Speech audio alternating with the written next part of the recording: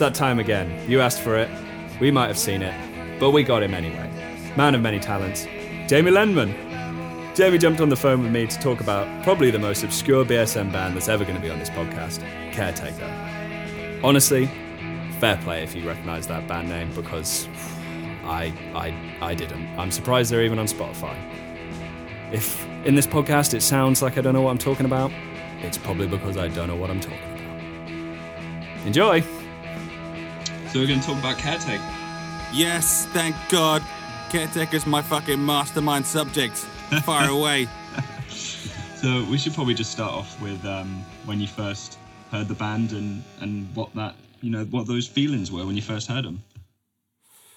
When I first heard them, I reckon the first time I heard Caretaker was when I got my copy of the Pause EP, which is the first thing that they ever released, and it might even be the first ever release on Bad Music. Correct. Right, well, you done research. Bad Music, I think, were basically set up. Rick, who is still my very good friend, set up Bad Music with money that he'd earned updating the news page on the, I think it was the Three Colours Red website or something similar. And they paid him a lot of money for this. And with that money, he decided, like a genius, instead of buying a jet ski, he'd start a record label because he's the best person in the world.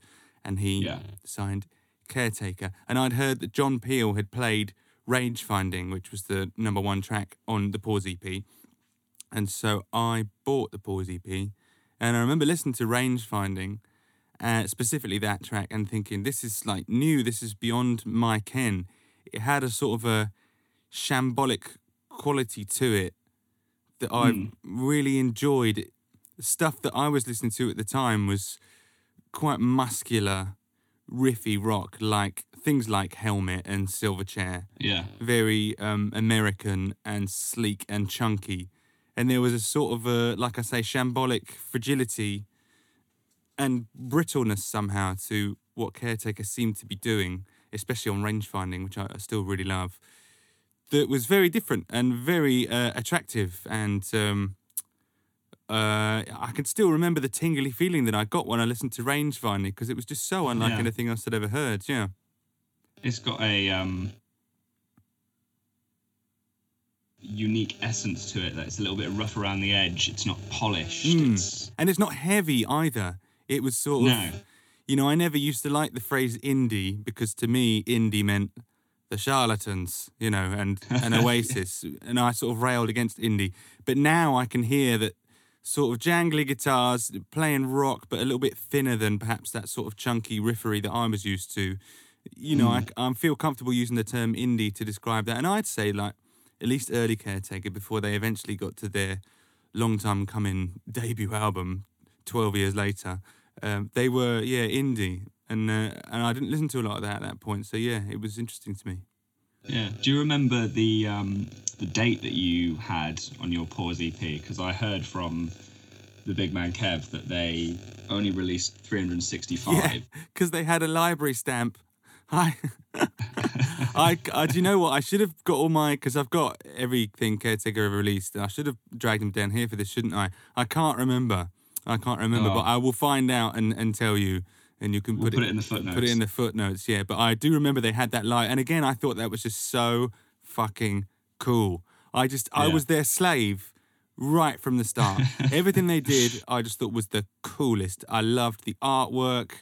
I loved La Pleurodon, the fucking 10-minute track about their friend who died. I just completely fell into that. I think Safe as Houses is on the AP as well. I loved all of it. I thought it was brilliant. Yeah. I love that the fact that they only did 365 was pretty cool to me. Yeah. Kev said that he tried to buy his own birthday, but in his own words, some prick bought him. Oh no! Bought that one instead of him. So I really hope you haven't got his birthday. Oh, we'll find out. That's really great that Kev was in there on the ground floor. I mean, obviously that's the connection. That's what we're talking about, because they later did a split on Big Scary Monsters. Rick and I, because Rick obviously has gone on to become one of my very closest friends, and he released a couple of Ruben records on Bad Music. Because I was so enamored of Caretaker, I wanted whatever Caretaker had. I wanted to record our first EP with Place Position, who'd recorded Pause, which would have been completely wrong for Ruben, and I'm glad we didn't. And I wanted more than anything to be on Bad Music, because they were the coolest label. And I had to bully Rick quite hard into, not bully him, I pestered him. He wasn't actually swayed. He's got his own mind and he knows what he likes. And it was only when he really found his way into Ruben that he was like, okay, you can have an EP. But I've often talked with Rick and Kev about the similarities between Bad Music and Big Scary Monsters. And in fact, between Rick and Kev, they're sort of quite similar personalities, I find. Good businessmen, trustworthy, but to an extent, they keep their cards close to their chest, as any good label boss must. Yeah, and maybe that's why I find it so easy to work with Kev and Big Scary Monsters, because there's a similar vibe to that very first label that I was involved with, Bad Music. Interesting. Yeah, it's like when those early labels that were on the MySpace world and the forums and the blog posts, it seems to all come from this sort of early adoption of the internet. Do you think? I feel like Bad Music was maybe a little bit before MySpace. MySpace was when I was sort of bowing out of the music industry. I think I missed MySpace a bit. I had a bit of it just when it got started, and then I sort of went on my hiatus and missed out on it. I don't know about MySpace labels. I don't think Bad Music ever had a... Did BSM have a MySpace page? It must have. 100%. I think Kev's gone on record multiple times saying MySpace was the best thing about the music industry. Oh, great. Well, he wants to see Pick a Bite of Justin Timberlake. Yeah. So that's a good intro. So what was your favourite release by Caretaker? Well, my favourite release overall, and this took some doing because they've all got different places in my heart, I would have to say my favourite release was their self-titled mini-album, which they put out on Fierce Panda, which, again, I was very jealous of, and I liked Simon from Fierce Panda.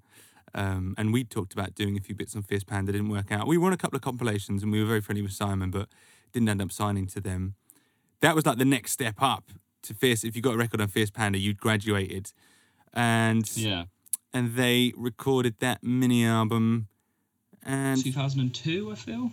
Do you know what? I looked at it the other day on Spotify, and I think it is 2002, yes. And I think Rick or Harry, because I was sort of friends with them by this time, someone gave me a tape of it, and I heard... I can't remember the name of my favourite track, Hidden Agenda. Oh, man. I heard Hidden Agenda, and it was just... So it was, and again, it was like a step up. They had... The sound was a bit thicker, but it still had that fragility. And Harry was really unknown to me because I didn't know Harry very well. I know him very well now. He was in my band for a while, and obviously I was in Caretaker, and we still hang out. He came and guitar tech for me at Glastonbury, actually, Harry. He'd been getting into heavier music, like Pelican and Neurosis, unbeknownst to me. And so when suddenly there was a bit more screaming in Caretaker, that was good news for me. But they still sort of they were like indie, still quite indie, but there was an added edge to them, which I think the track Hidden Agenda really exemplifies. And Harry's vocal performance, I'm such a huge fan of his. Lots of my friends, people like Rick and Harry and other folks, Paul Townsend from 100 Reasons as well is another one. They're my close friends who I've shared many, intimate moments with over the years. We're good friends in every sense of the word, but they remain my idols, as a music fan, and especially of, I think the music scene that I grew up in was quite fecund, a lot of great music. These people remain my heroes, really. It's quite odd. So when I go around Harry's house, Harry just sees me as like Jim the Weird Lump, right? Who once wrecked his band by playing drums badly for 3 years.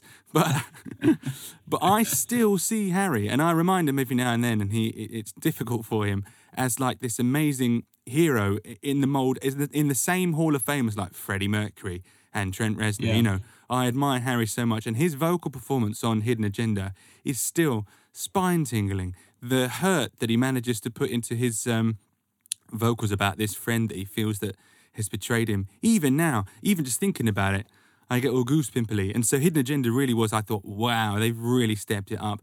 And then the rest of the album is sort of a greatest hits of other bits. They had Routine, they re-recorded Routine, which had been a previous single, and they re-recorded Safe as Houses, which had been on the Pause EP, sounded great. And then Backs Against the Wall had also been on another Fierce Panda compilation, and Red Mist had been on Big Scary Monsters. There it is. So it was sort of like a greatest hits, that mini album, and yeah, it's still my favourite one. All their records are great, but if I had to pick one, yeah.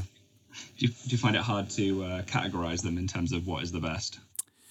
Well, the thing is, because I'm so personally involved with them, having been in them for quite a long time, despite never appearing on any of their recordings, which is really odd and probably quite a good thing, they all mean different things. So, the Sign of 4 EP, which is a close second, is the EP that I just missed out on. Their drummer had just left when that came out, and I was the new drummer. And I toured that EP, for better or worse, and we played that EP every night. And then on the other side of it, their eventual album, Providence, which is very heavy and miles apart from the Pause EP right at the start. I think it's like at least 10 years in between them. That album, I was there for the writing of that, and a lot of those are my drum parts, and we toured that as well when we were sort of promoting Sign of 4, which I hadn't played on. We were writing and performing new stuff that would eventually go on Providence, and yet I left just before they recorded Providence. So there's sort of two releases that I'm nearly on, but not quite, if you see what I mean. So what could have been? Oh, it would have been shit. I mean, their drummer, Sam, is so excellent. And the first time I went to see Caretaker after I'd left him with the new drummer, I was a little bit afraid that it might be a weird experience, like seeing your ex-boyfriend or girlfriend with someone else. But actually, they were just so good. They were so excellent that all of that just blew out the window. And I got to enjoy them as my favourite band again, instead of being like my job. I was quite unhappy when I was in Caretaker. Nothing to do with Caretaker. It was all, Reuben were falling apart and my life was falling apart, and it was bad timing. But I think Sam might be Caretaker's best drummer. I think he's fantastic. So, yeah, I really enjoy listening to Providence with someone else playing my drum beats all wrong. Or just better, played them better. A different interpretation of your Let's parts. say that. Yeah.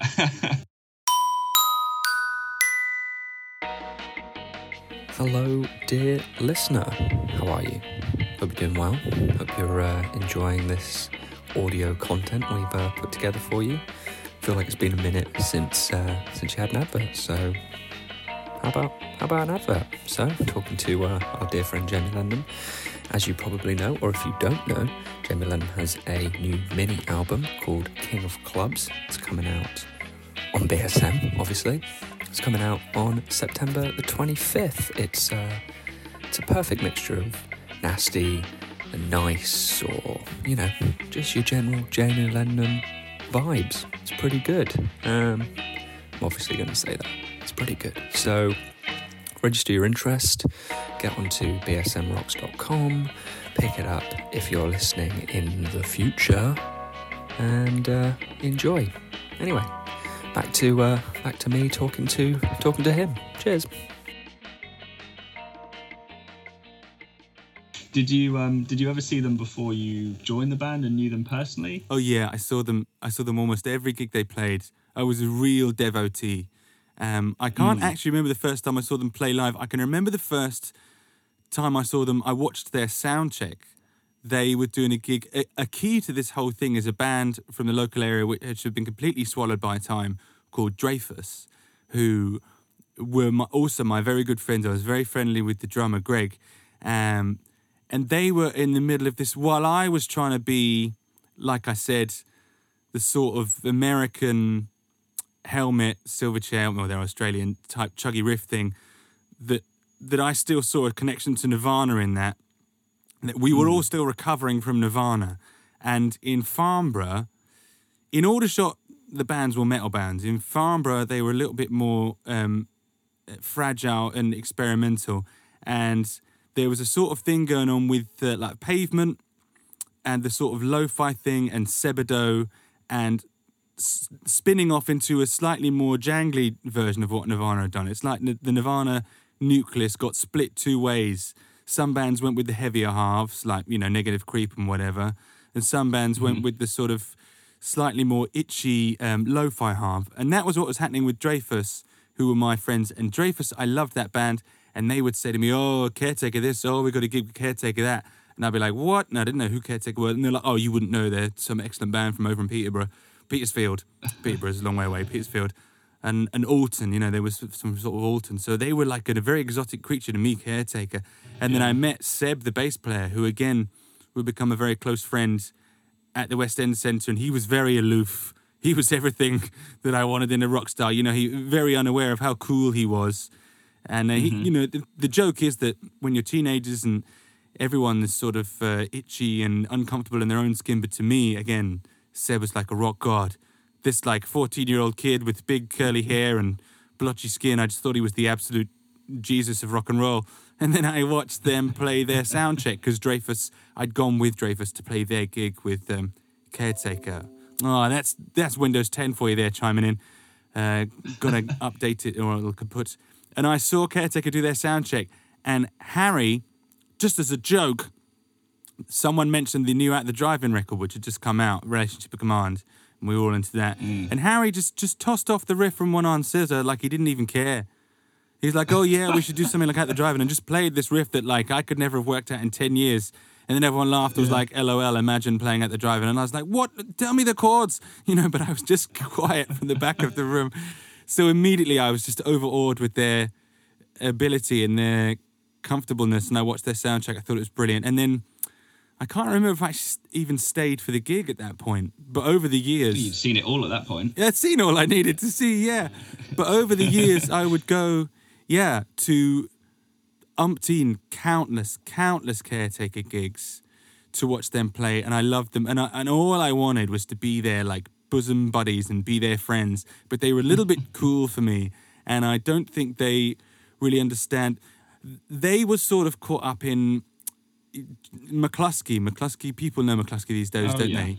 Yeah. And like I say, they were doing the sort of more scratchy Pixies-esque. McCluskey distrusted what Nirvana had done to their sacred Pixies, right? Which I never understood because I never really got the Pixies. I liked the more sort of poppy teen-friendly version that Nirvana had created. I'm sorry if this is getting a bit convoluted. I'm trying to explain the minutiae of what was happening in the scene. And McCluskey were a sort of... they're basically a Pixies tribute band, but I loved them, and I thought they were way better than Pixies anyway. And that was where all these guys were sort of aligned. They were in the McCluskey camp. And then when we bagged the tour with McCluskey, because I loved them too, they were really nice to us, but even they didn't really get, and they said as much to us, what we were doing. We were trying to go for this sort of sleek, more Nirvana poppy thing with it, and their audiences were very hostile to us. And some of those audiences included, like, Caretaker and some of their pals, and people who I'm now friends with who gave me a lot of shit, including one gig in Oxford where the heckling got so bad that I think I left the stage to confront the heckler, and we're now good friends. And he sends me lots of nice records and whatnot. But at the time, there was quite a sharp divide, even within this already very narrow niche of rock and roll, between who was making the, inverted commas, real music and who was making the slightly slicker, poppier stuff. And I think certainly Harry, who, like I say, is now my close friend as well, viewed me with a certain distrust because I was trying to make this poppy version of it, and he was doing the sort of itchy, weird lo-fi bit. Seb, I ended up becoming friends with Seb first because he lived in a flat with Rick Melia of Bad Music.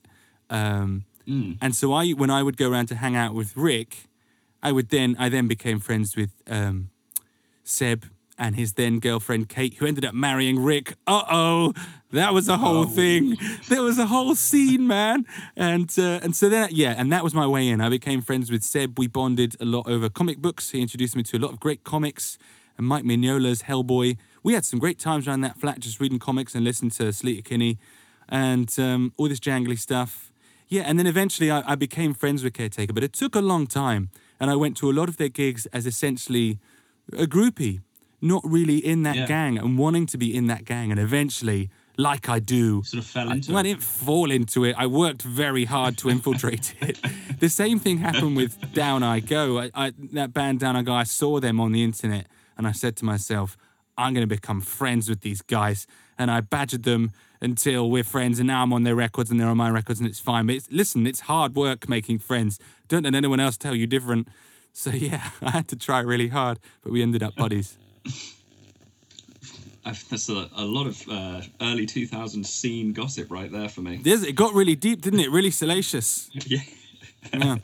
I hope some people are taking notes and ticking. Oh my these God, off no one to- has heard of any of these bands. It's so pathetic. Anyone heard of Geisha? No one's heard of Geisha. Alexa Chung. You ask Alexa Chung about Geisha, she'll tell you all about Geisha.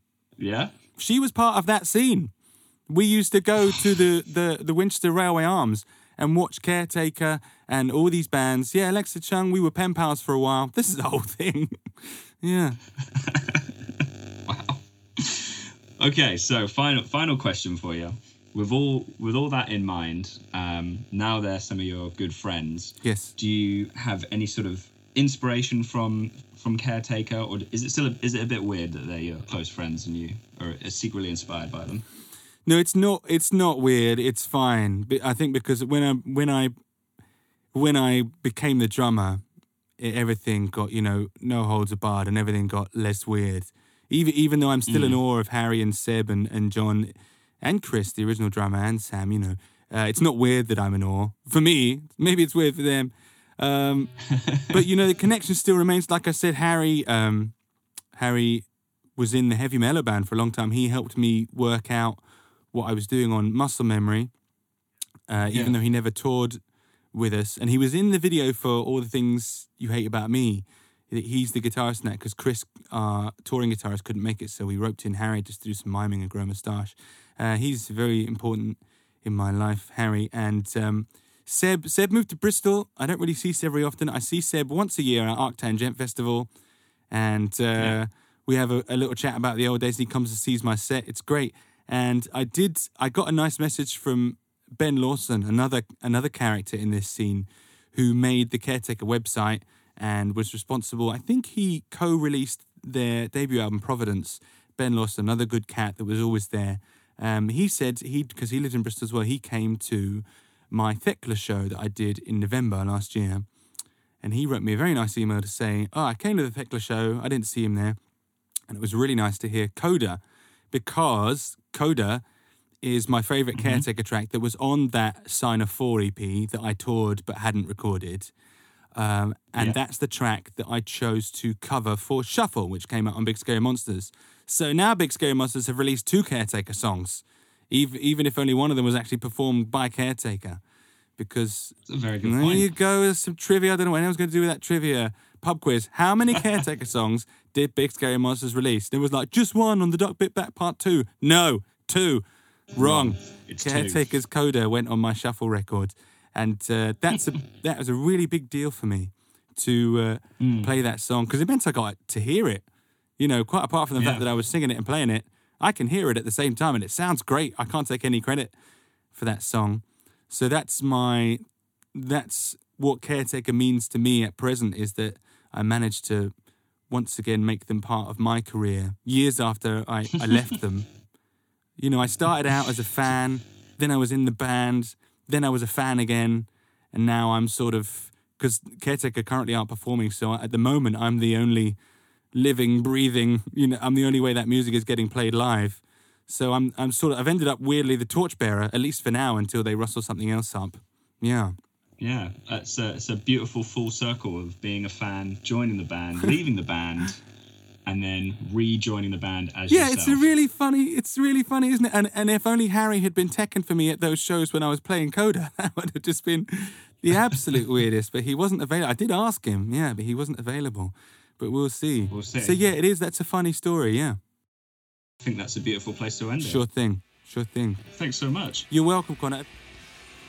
Big thanks to the man himself, Jamie, for taking the time out of his day to talk to little old me. If you missed it earlier in the year, we did a deep dive on the Reuben back catalogue. Yep, that's right, everyone. It's an advertisement at the end of the podcast.